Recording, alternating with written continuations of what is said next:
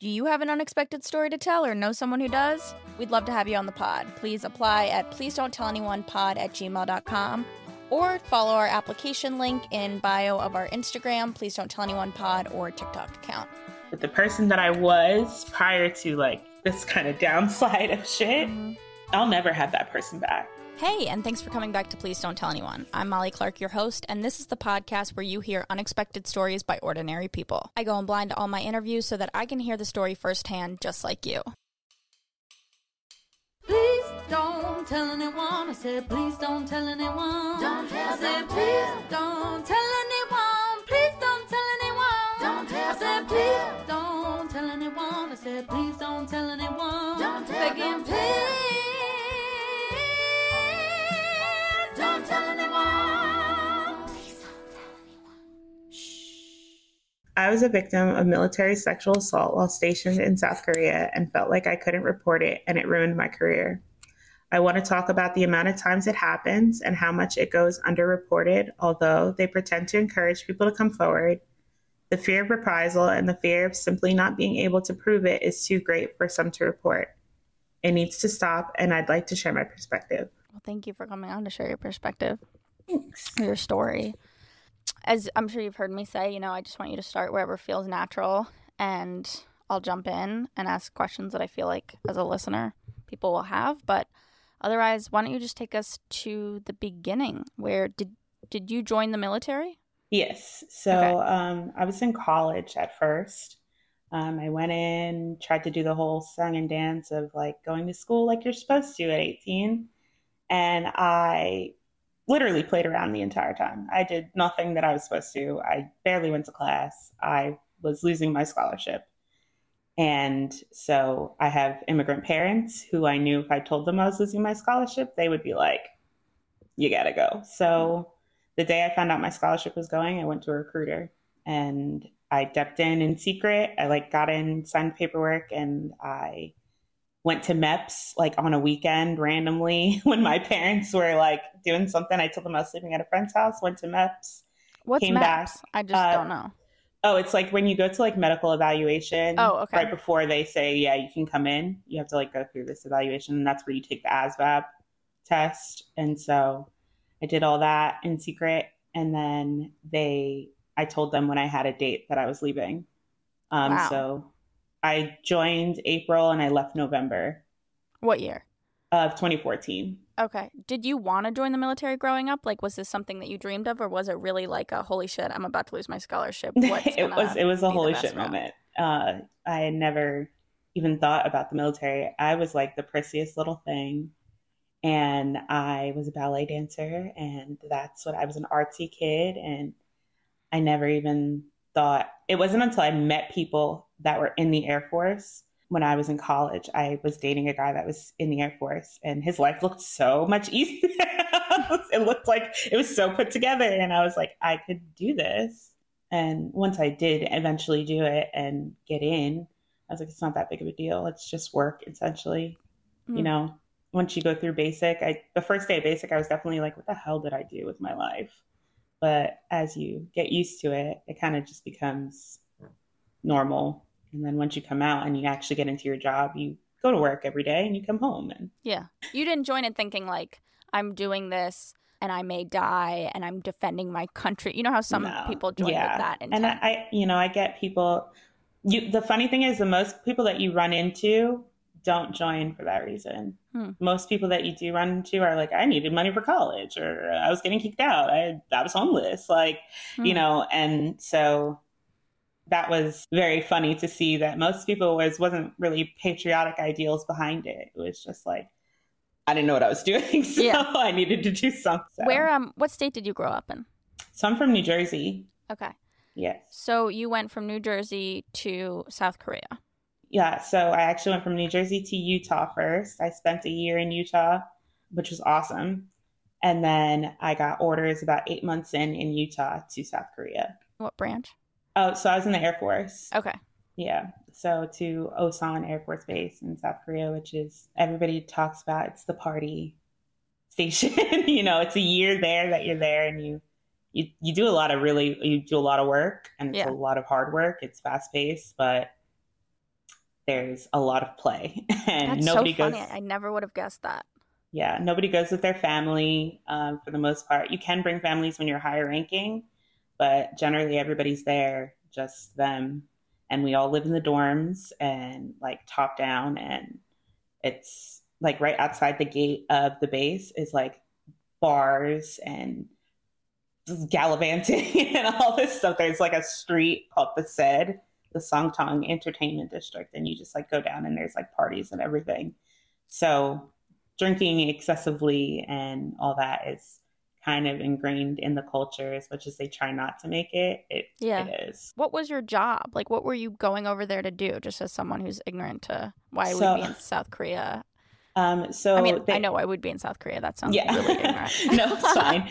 So I was in munition systems. So essentially the bomb builders, that's the kind of the meat and potatoes of the job. So you get the components of the bombs, you put them together, and then you service missiles and things like that. I was working in operations, so more of the administrative and inventory side. But yeah, essentially we're out there because we have multiple bases out there that are just there all the time. Got it. So that's just kind of, we did regular day-to-day work. We did a couple exercises quarterly where you play war event essentially, but for the most part, yeah, you just do work. And how old were you? 20? So when I got there, I was 22. Okay. Yeah, I had just turned 22, like right before I left. How did your parents end up reacting? My dad didn't really like see it as a big deal. My brother was a Marine, like a long 2001 time frame. And my dad didn't see it as a big deal. My mom acted like I was joining the circus. She lost it. She was so pissed. But she came around to it eventually. They threw me a really great going away party.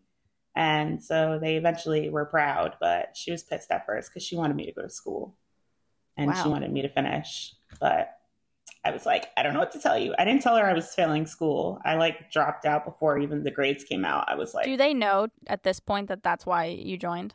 I would say probably. We just never talk about it because it never came up. I ended up finishing my degree, so it never really came up, but I'm pretty sure it had to because I was fooling around for the most part, and it was very obvious I wasn't doing what I was supposed to. So okay, so you get to Korea. Yes. How do we get to this assault? So when I first got there, when you first get there, the first 2 weeks you're not allowed to drink. And they think they do that on purpose because if you've never had like soju before or you've never been in a place where people are drinking excessively, soju gets you very drunk. Like I've never had it. You're not used to it. And I think it's like unregulated, the ABV or whatever. So, and it doesn't taste like anything. And they put it in like juice and you'll chug it down and you don't even realize. So the first 2 weeks, I was pretty quiet. I didn't really do anything. You also had a 10 o'clock curfew, whereas everybody else has, I think, midnight is what it was. I don't know if they have it still, but it was midnight at the time.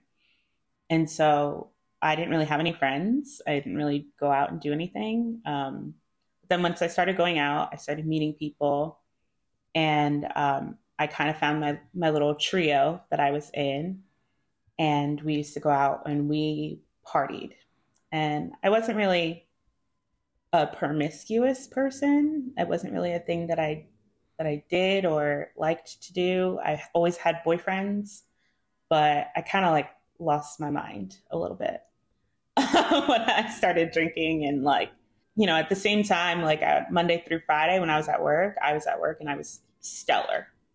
I did my work the best that I could. I was Airman of the Year. I was winning awards. I was doing all these things. But then like on the weekends, I let loose and I had a great time. And there's nothing wrong with that. So it was a great balance, especially for being 22. You know, 22 I still live on the Air Force Base. I just retired a couple weeks ago, but I'm moving, but I still live here, so you'll hear planes. That's okay. I live right across the street from a hospital in New York, so you're going to hear sirens. We'll just sound like we're in a war. So the sound effects. Yeah. So, but when me and my trio would go out, we would, you know, kind of grab people in and make friends with people and what have you. And we met another group of people who we would regularly see out that seemed quite fun. And so we would just see them and drink and have parties and whatever. And these people were in the Air Force too? Yes, they were other Okay. people They that were weren't like just locals. no. They were just in other jobs that we never really came across them until we would go out. So it was a group, and one of them was a guy. So we're going to change his name and we're going to call him Jeff because I don't know any Jeffs. So we're just going to say Jeff. So when I met Jeff and his friends, they were so fun, dancing all night, and were down for anything, always wanted to hang out. So we kind of clicked instantly. And he and I specifically clicked. And I hate that this is like what I thought, but he had more of like what we would call like a feminine personality, and just a presentation, which I think that's a gross way to say it, but I can't really think of another way to say it. Did you think he was gay? I thought he was gay. Yeah, that's fine. So when I first came out, as a gay person, I'll just fight as a fellow. Yeah, okay. So I thought he was gay off rip. Yeah. So I was like, cool, we're chilling, we're having a great time. So I never really looked at him in any of a romantic sense because I didn't think he looked at me in a romantic sense. I thought he was a friend. You're a gay friend, yeah. So we were hanging out almost every weekend, and I had a room that was closest to the gate. So we would pregame in my room, and after curfew, we would kind of go back to my room and because you had to be back at midnight. So we'd spend the rest of the drinking time in my room. So everybody had the code to my door. Everybody would come in and out, and we would hang out, and it was a great time. I had a man that I was seeing at the time who treated me like absolute garbage. He treated me like crap, but I was infatuated with him. He was older and attractive and whatever, and I just let him do whatever foolishness he wanted to. But so I would hear, people talk about how Jeff would see me interacting with this man and then would like talk to my friends and say like, oh, I just like wish she would give me a chance. I really like her. I really would love to be with her and blah, blah, blah, whatever. And I was like, what? Like, I never thought anything of it. We never really addressed it. He never said anything to me. So I kind of let it go. And I was like, I don't know. I think he's gay, but okay. So there was one night that we went out, my best friend, who's still my best friend to this day, she and the guy that she was seeing, and me and Jeff, we all went out to the bar, and Jeff and the guy that my friend was seeing went off into the smoke pit to talk. And the guy my friend was seeing came out to talk to me after and was like, you need to give him a chance. He really likes you. He's really into you. You never know. And again, I'm not attracted to this person in any way, shape, or form. But the alcohol was flowing real good. So he was like, you need to give him a chance. And I was like, well, okay. So that night we were dancing, and he grabbed me and he kissed me. And it felt weird but again, I wasn't making a big deal out of it. We went back to my friend's boyfriend's apartment, and Jeff and I had sex that night. I hated it. I hated every moment of it. And I was like, but I was a willing participant at that time. I let it happen. And during the time, I was just like, this is terrible. I don't want to do this. But whatever. After it was over, the next day, I woke up and I looked at him and I told him, and I was like, that cannot happen again. It will not happen again. And he seemed quite understanding. I was like, I was very drunk. I'm very sorry. I will not be taking this any further than this moment. He seemed to understand, and we moved on. We didn't really see each other much, but we moved on. So I'll say it was about maybe a month later. I was out with my friends. We pre-gamed in my room, and I got wasted. I was out of my mind, and we went out into the set at 9:00, and we didn't make it that far. We made it to the McDonald's at the front, where I was throwing up by then. And my friend was like, you can't go out. You have to go back. And I was like, no, I'm fine. I'm fine. I'm fine. And she was like, no, you have to go back. So they started taking me back to the gate. We made it through the gate. And that's when I kind of started to black out. So I walked through the gate. I remember walking through the gate. I remember getting to like the taxi line at the front of the gate that will like take you throughout the base. They have taxis. I remember getting there, and then I remember going into my room, going up the stairs and going into my room. And my friend came with me.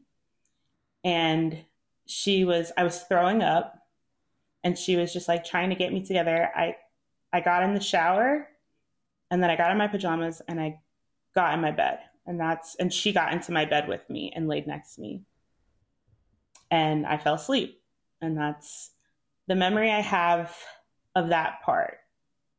So from when she and I spoke the next day, from what she said was her boyfriend thing called her and wanted to see her. And so she was afraid that I would throw up on or get sick or die. I don't know, whatever. Because Totally. I was that out of my mind. So she was afraid and she wanted somebody with me. So she called a couple of people and nobody was really answering, but the person who picked up was Jeff. So sorry, I'm a little. That's okay. So she called him and she asked if he would come and sit with me, just to make sure that I was okay.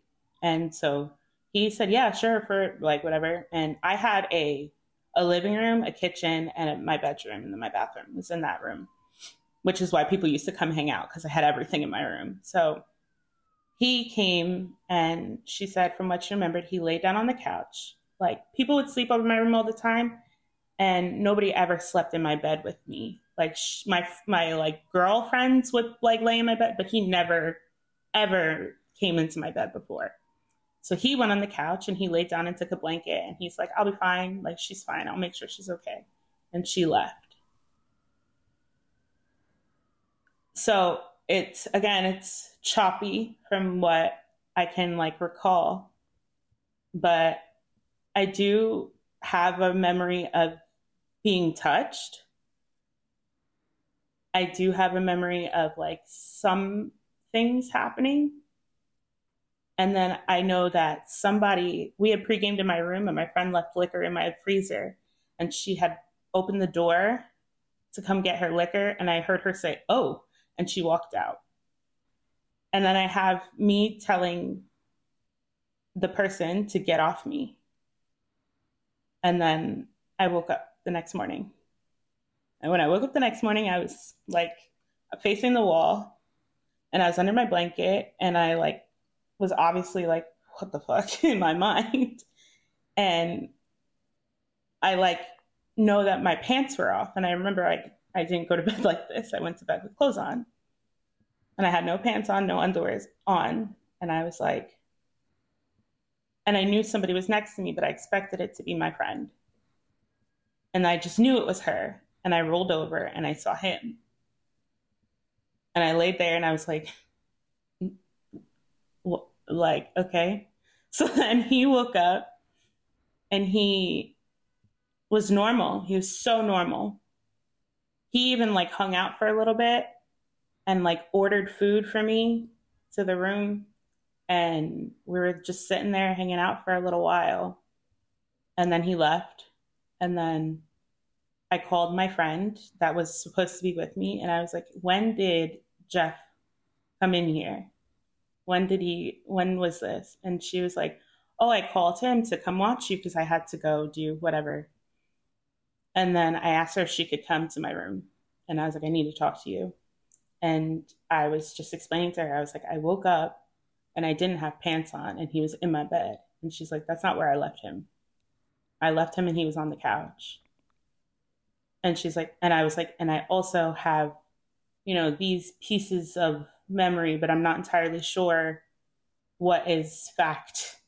And she was instantly upset and she instantly felt so bad. She felt like she put me in, she's like, I'm so sorry. I don't know what, like, she's like, I don't know what we're supposed to do. She's like, do you want to report it? And I was like, I don't know what I'm reporting. And I was like, the only thing that I could think of right now is to call him and ask him. And I'm like, would he even tell me? But I'm going to go out on the limb and attempt to call. So I called him and I told him to come back. And I was like, we need to talk. And I asked what what happened, essentially. And his retelling of it is that I was touching him and that I was like, I guess, asking for something to happen. And so he obliged. And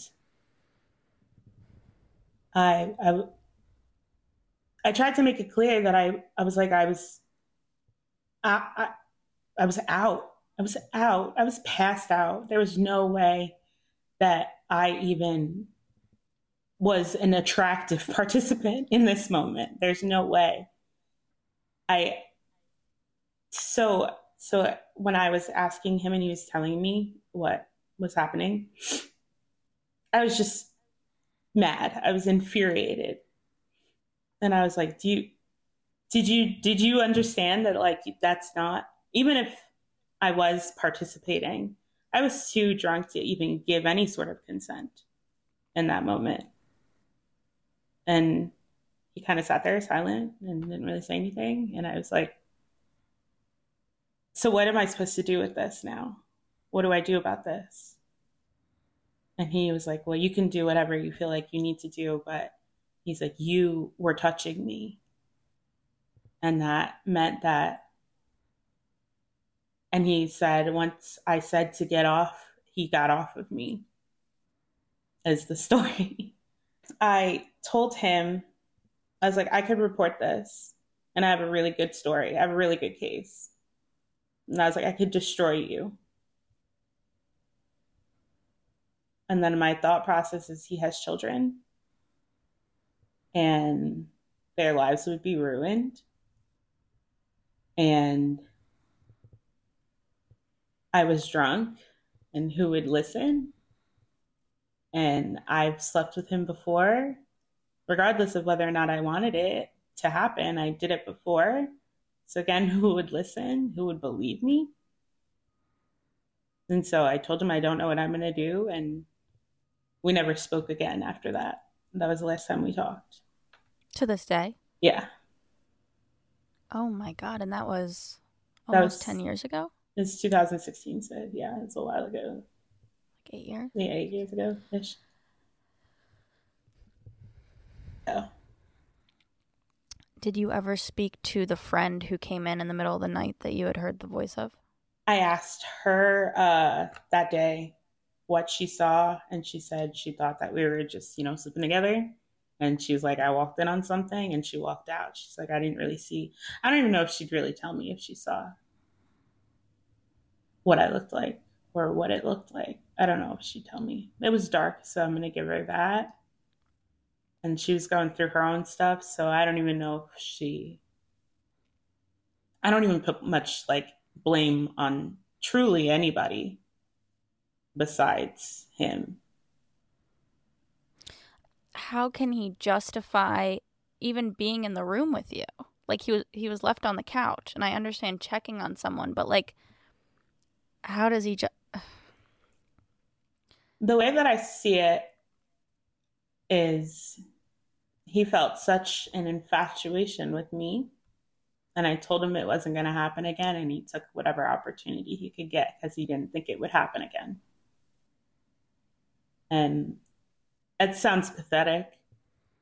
Truthfully, that's the only way that I can explain it, is it sounds pathetic. Did you think to go to the hospital the next day, or did that not go, like to get a rape kit or anything? No, because truthfully, I never looked at this truthfully as like assault until many years later.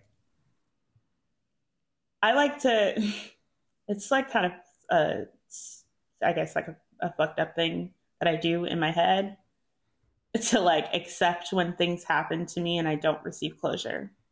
That I like try to find my place to hold myself accountable, because nobody likes to believe that bad things just happen to you sometimes. Nobody likes that. That sounds like yeah. That doesn't sound fucked up. It sounds like a protective, like, survival mechanism that you. Yeah, it's like you don't served you. You don't want to until a certain point. Yeah, you don't want to be like, oh, people are just bad.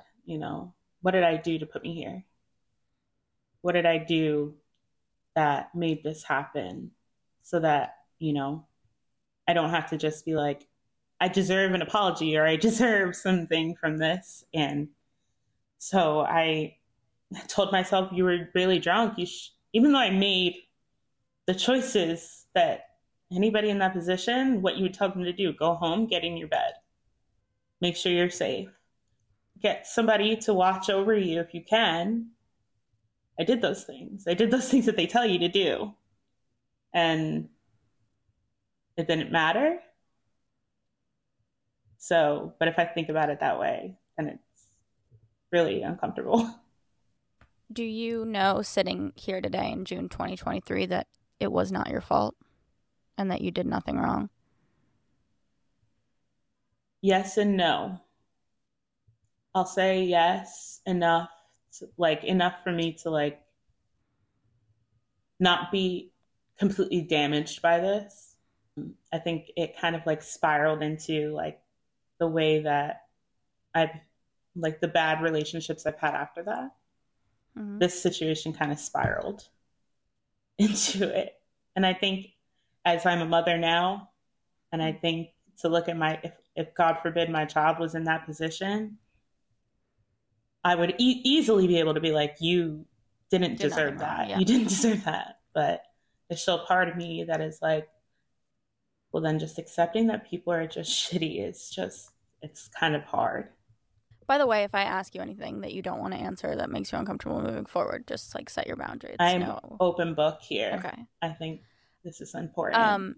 It's so important, and I think you hit the nail on the head in your submission saying that this happens more than people know and more than people discuss. Yeah. And I'm sure it happens a lot in the military, but this also happens everywhere. A lot everywhere. Yeah. I can think of even in college friends who, have similar narratives. And so you said that you didn't see it as an assault right away. Yeah. And that it took you many years to kind of realize that. I mean, first of all, this guy you were around a lot leading up to this point. He was in your friend group. How did the aftermath of this go from that to never did you see him again? Did you? Yeah, I saw him all the time. I saw him all the time. But my friend and so my two that were in my trio, they knew. And so we just cut ourselves off and kind of went our separate ways. Because the one friend that was with me that night that kind of brought him in, I think to this day, she still beats herself up about it. Yeah, I mean, as I heard the beginning of it, of course, again, she did nothing wrong, but did you struggle with that friendship at all because of this, or did that not affect?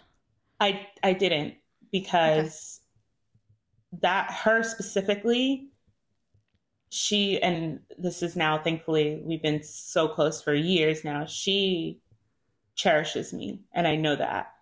Mm-hmm. And I know she wouldn't have put me in a position that she thought I would be hurt. No, never. Ever. And so maybe it was a day that I was a little but I had to really, really evaluate. And she and I sat down and talked about it in depth that day. And she's like, I don't know how to explain to you how sorry I am. And I took it immediately because, again, she's proven to me then and up to then and beyond that she would have never done something to put me in a bad position, or she would have changed it if she could. Yeah, I mean, she was trying to keep you safe. And then I have to think, would I have left for a boy that I liked? Yeah. At 22? Hell yeah, I would have left. I'd have been like, hey, girl, gotta go. The guy's calling, I gotta go.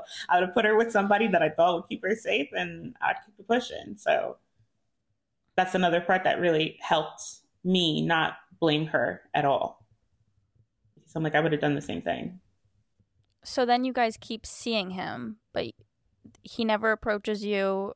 Nope. What about his friend that was so pushy about him being with you? Wasn't the friend dating your friend? Yeah, so they weren't really friends. They just knew each other that they met that night. So they never really saw each other again, truthfully. But we just nobody ever addressed it. Nobody ever talked about it. Nobody ever really asked why we didn't hang out with them anymore. And which was, now that you say, it's very strange, because we did everything with those two groups of people. Like my group and their group, we did everything with them. And then it just abruptly stopped. How long did you stay then in South Korea in the role that, like, living the same life that you had been living since that happened? I think I had, because you're only there a year, so I think I had maybe about another 6 months. And like a whole bunch of other drama stuff happened, so it's kind of easy to kind of move on and ignore that. So there's two paths that I want to go from here. I want to address how you feel that it ruined your career and kind of talk about on the military side of things, but then also I want to understand how it affected you in relationships. Yeah. And what you were saying. So whichever path you want to take first. Those are just the two things I'm thinking of. Career-wise, it didn't really have an effect on my career until I became a mom.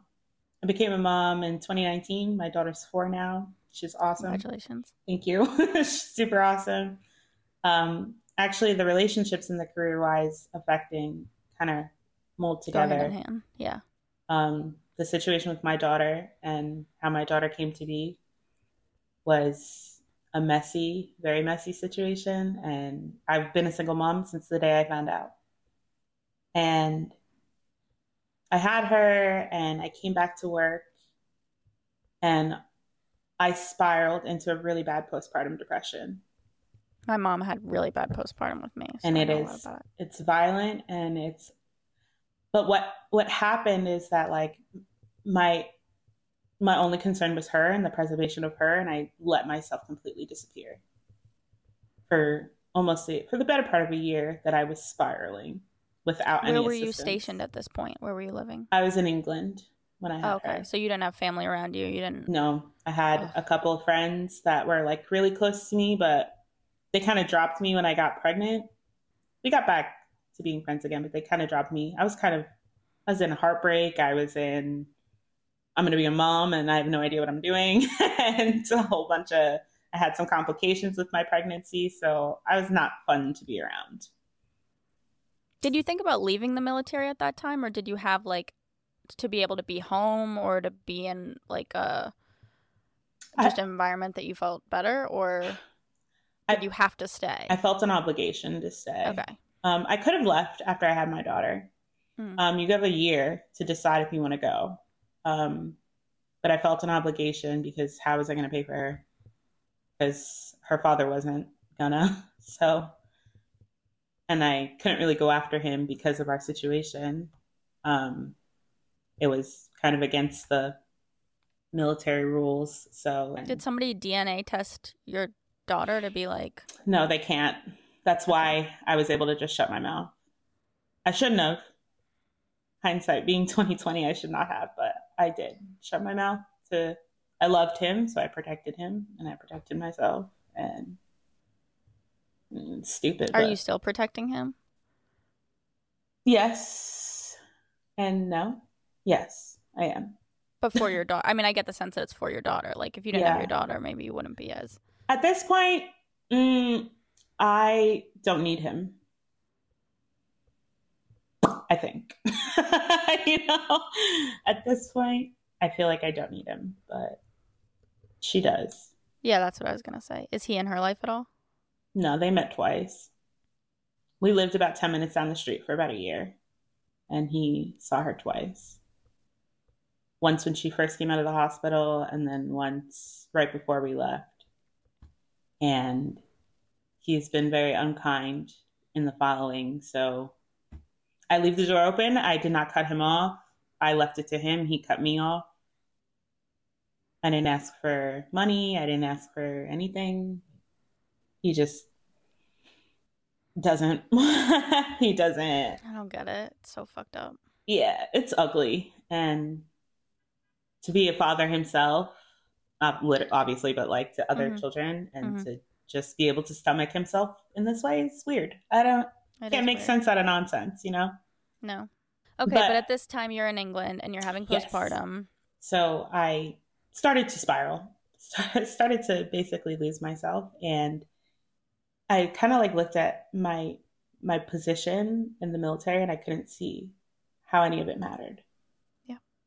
we would go. We have SAPR, which is sexual assault response training. We have it annually. You have to go through it, and you learn about like suicide prevention, and you learn about sexual assault. And it's essentially death by PowerPoint. It's very stupid. It doesn't. They tell you how to report things, and you won't get any reprisal if you report. And you watch the same stupid 1980s esque videos, and that's essentially it. And same thing with suicide prevention. But if you obviously know the statistics of the military, that's not really effective. And I would sit through those trainings and I'm looking at them and I'm like, what the fuck is this? Like, literally, what the fuck is this? And then looking at them act like the world is ending because of work that is stupid, training missions, training ops that are stupid. I want to say this, I'm not anti-military, nor do I hate the Air Force. The Air Force gave me a lot. It gave me a lot of things. It kind of springboarded so that it gave me a career. I became an adult in the Air Force, took care of me and my daughter. But at the same time, the people are so ingrained in that, in that culture. They kind of forget that they're people outside of this. And when I became a mom, I really got back my humanity. And I think I really started to look at it and look at the uniform, and I felt no pride. I felt like all the things that were given to me, more was taken from me. My mental health was in the pits and nobody was looking at me. Nobody asked me if I was okay. I was getting in trouble because I wasn't sleeping at night. I was just up trying to keep my baby safe, and I couldn't even go to sleep without like staring at her. Like I would just watch her breathe just to make sure she was okay. And I was drowning and I was regularly asking for help and nobody was helping. How would you regularly ask for help? Even if it's just like going from being from being like a stellar airman to being a piece of shit, that's like the first clue. That's what they teach you. If your airman has like a huge shift in their behavior or their work ethic or anything, you should be looking out for that immediately. Mm-hmm. I was in therapy. I was on antidepressants. I was telling my boss that I was miserable. I was literally saying I'm miserable. I literally hate this. I don't know what to do. I don't know what's going to make me better, what's going to make me care about this, but I could give a shit less about anything that's happening here. Essentially. Was your therapist through the military? Yes. I mean, she was all right, but I was the antidepressants. No, but it's all within that world. It's all we're staying in the bubble. Yeah. And so I re-enlisted like that September of 2020. I was like, I'm going to try again. I'm going to give it one more try. Were you in England at this point? Yeah, I was still in England, but I had gotten orders to come to Virginia, which is where I am now. Mm-hmm. And my family lives in Virginia now. So I was like, I'm going to give it one more try. I'm going to really make an effort here and really try to reinvent myself when I got here. And once I got here, I think it was like a month and a half that I was here, and I was like, no, this isn't it. I can't do this. I was struggling with my daughter and struggling with my mental health and struggling with trying to be a good parent and trying to be a good airman, and something had to give, and the Air Force was what gave. I couldn't do it. I couldn't make it matter. I couldn't make it count. I couldn't make the work important to me. My airman, I was a supervisor because I had promoted at this point. I was a staff sergeant, and I had airmen underneath me, and they would come to me and be like, oh, try to ask for like help on how to make them care about the Air Force more. And I couldn't even tell them myself.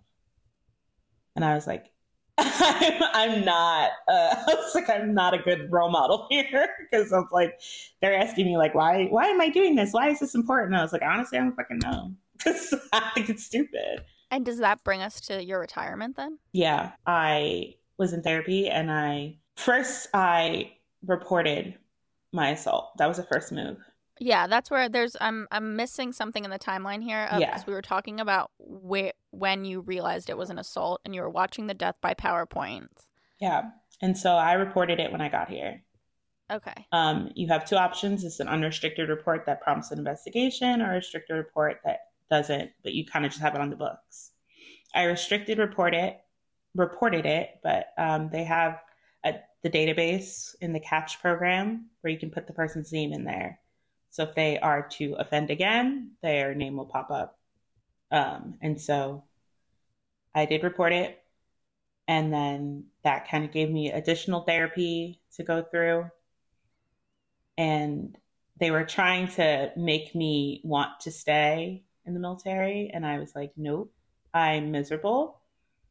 I don't know. I don't feel anything for this.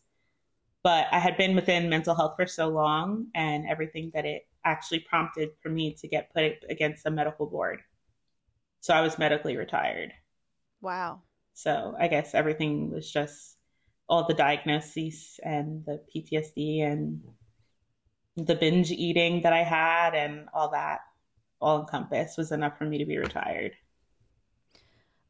Why did you... The one part I still feel like I'm missing listening to this is when and why did you decide to report it when you did? So I was in therapy and I felt like something, I was leaving that out a lot. I wasn't talking about it. Because you had all this other stuff going on that would have led to anyone having a breakdown. But there is this huge trauma that happened that had kind of been just shut out. Yeah. And so I had been assaulted once before this. This is before I came in the military. And the person that did it, maybe like 6 months ago. So I was 19 when that happened. Maybe about 6 months ago, they called me and apologized. Whoa. And it was shocking, to say the least. But I don't know, they had a kid and had a come to Jesus moment and was like, I need to right my wrongs, and called me. And one of the most genuine, sincere, am I like, oh yeah, it's okay? Absolutely not. But I felt it and it felt real. And so they apologized to me. And of the people that I can say, like those three people, so my daughter's father, this person, Jeff, and the person who apologized to me, of those three people, he's the only person that I have closure from. And I'm not going to get closure from the other two. I don't think I'll ever get closure from the other two. And my daughter's father, I want to leave that up to her to handle that. I do what I can to make sure that she knows I'm still fighting for that to be, for that situation to be rectified and for her to get what she needs. But as for Jeff, he's moved on. He's married and he's living a lovely little life. And have you thought about contacting him or contacting his wife? I don't think I'll have to. He's very active on TikTok, so he may see this. Wow. And that leads me to kind of my big question as I'm sitting here. Why aren't we saying his name? I don't think we need to say his name because it draws the wrong attention in a lot of ways to things. Yeah. But I am curious, like, what made you want to keep him anonymous? I don't think what he did was in his mind malicious. I don't think that he is a repeat offender. I don't think that he is, but it only takes once to be labeled as that. But I don't think he even still to this day believes that he had any malicious intent behind it. I think he genuinely really liked me and I wasn't budging. And I think if I really wanted to get justice or whatever, me saying his name here isn't where I'd go. Yeah. Me saying his name to the military is where I would go. Yeah. And so I feel like if I said it here, it would just be it'd feel like me being messy at this point. Mm-hmm. No, I'm with you. I agree with it. I just was curious, And it doesn't take or add. Those who knew me then will know, and they'll know immediately. And I'm okay with them knowing. The only people that I've actually told this story are therapists and my two friends. Like maybe two or three friends that we've like had serious conversations, but it's not necessary. Do you want to hear from him? Do you want an apology?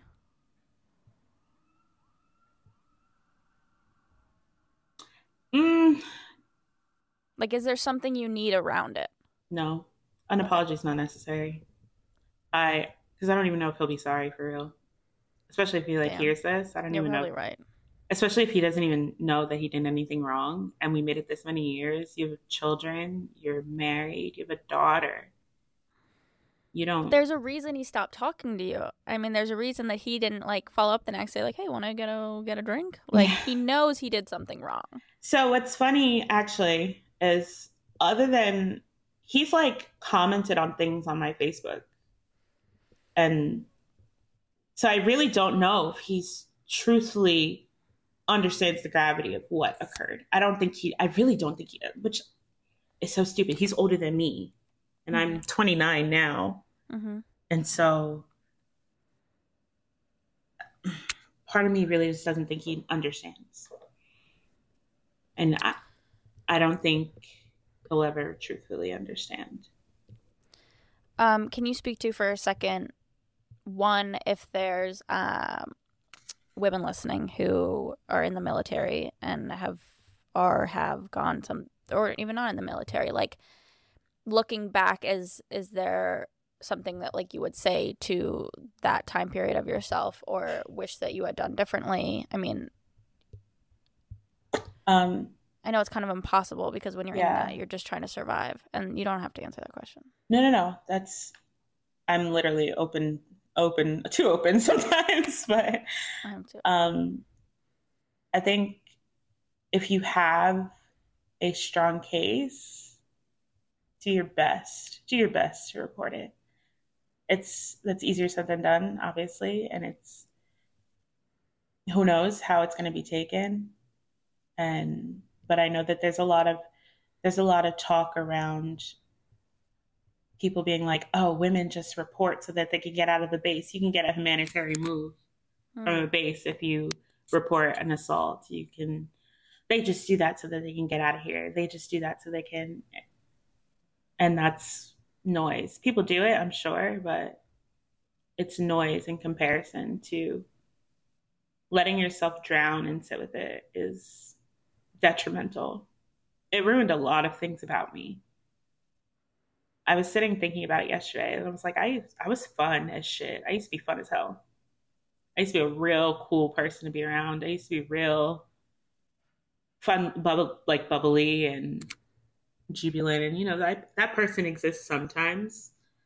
But the person that I was prior to, like, this kind of downslide of shit, I'll never have that person back. I'll never have even a glimpse of that person back. That person died a long time ago.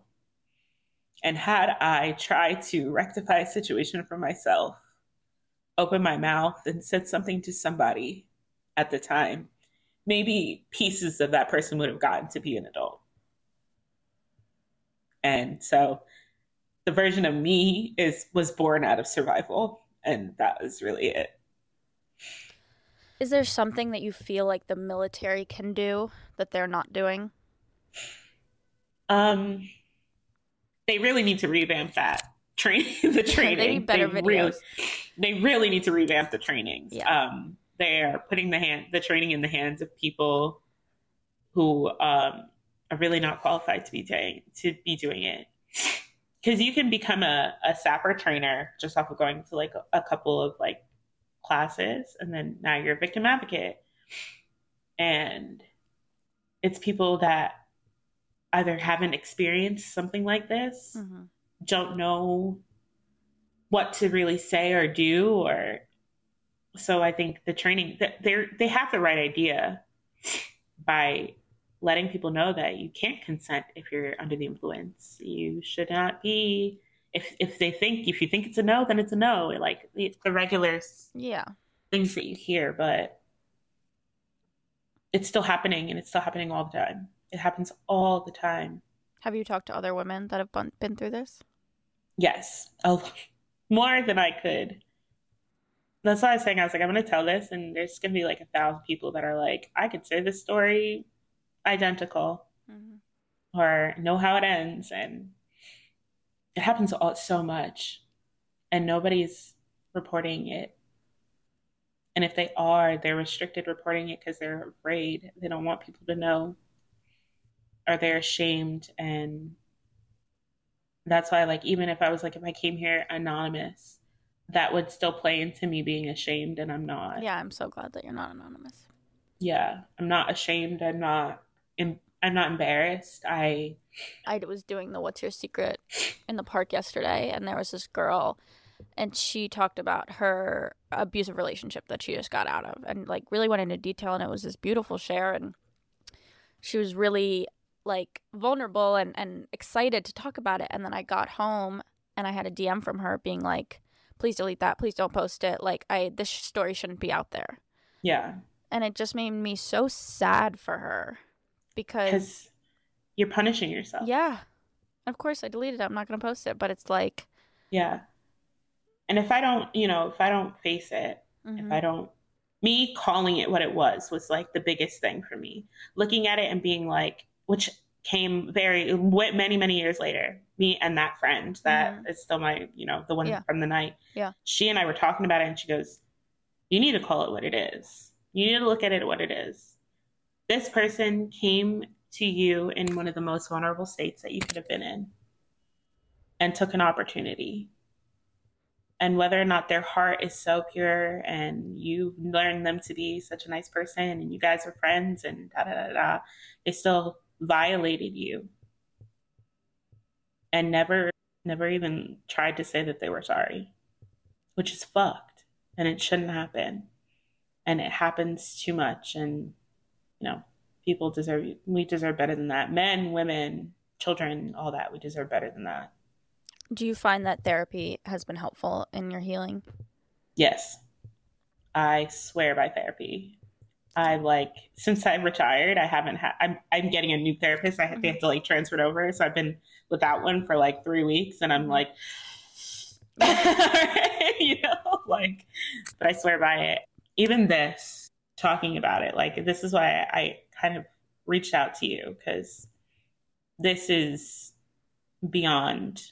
Knowing that other people are going to see it and hear it is beyond anything that I've done.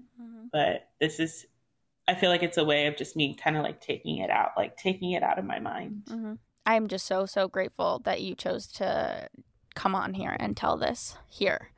And I agree with you. I think thousands, I hope millions of people see this and are able to take a breath if they've experienced this and going, holy shit, I'm not the only one. Yeah. I didn't say this at all during it, and because I feel like it's stupid sometimes to just say I'm so sorry, because when people say, but with my dad with Parkinson's or whatever, when people are just like, I'm so sorry, I'm like, it fucking sucks. It just sucks. Yeah.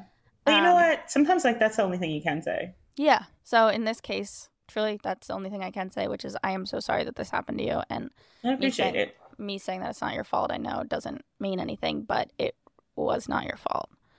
Yeah, and we need to get to a point in society where we can all really believe that. And also men specifically don't do. Just stop fucking touching people. That's truthfully it. What? Just stop touching people. That's my biggest thing. Or just touch people that are asking to be touched. Yeah. That's it. It's such a simple concept. But what is your favorite restaurant? Sorry. No, it's actually the worst. I thought about taking this part out during No, it's a palate cleanser. Yeah. It's perfect. Pete and Elda's in New Jersey. Okay. In Tinton Falls. It's thin crust pizza, and it's amazing. Okay. What kind of pizza do you get? Just plain.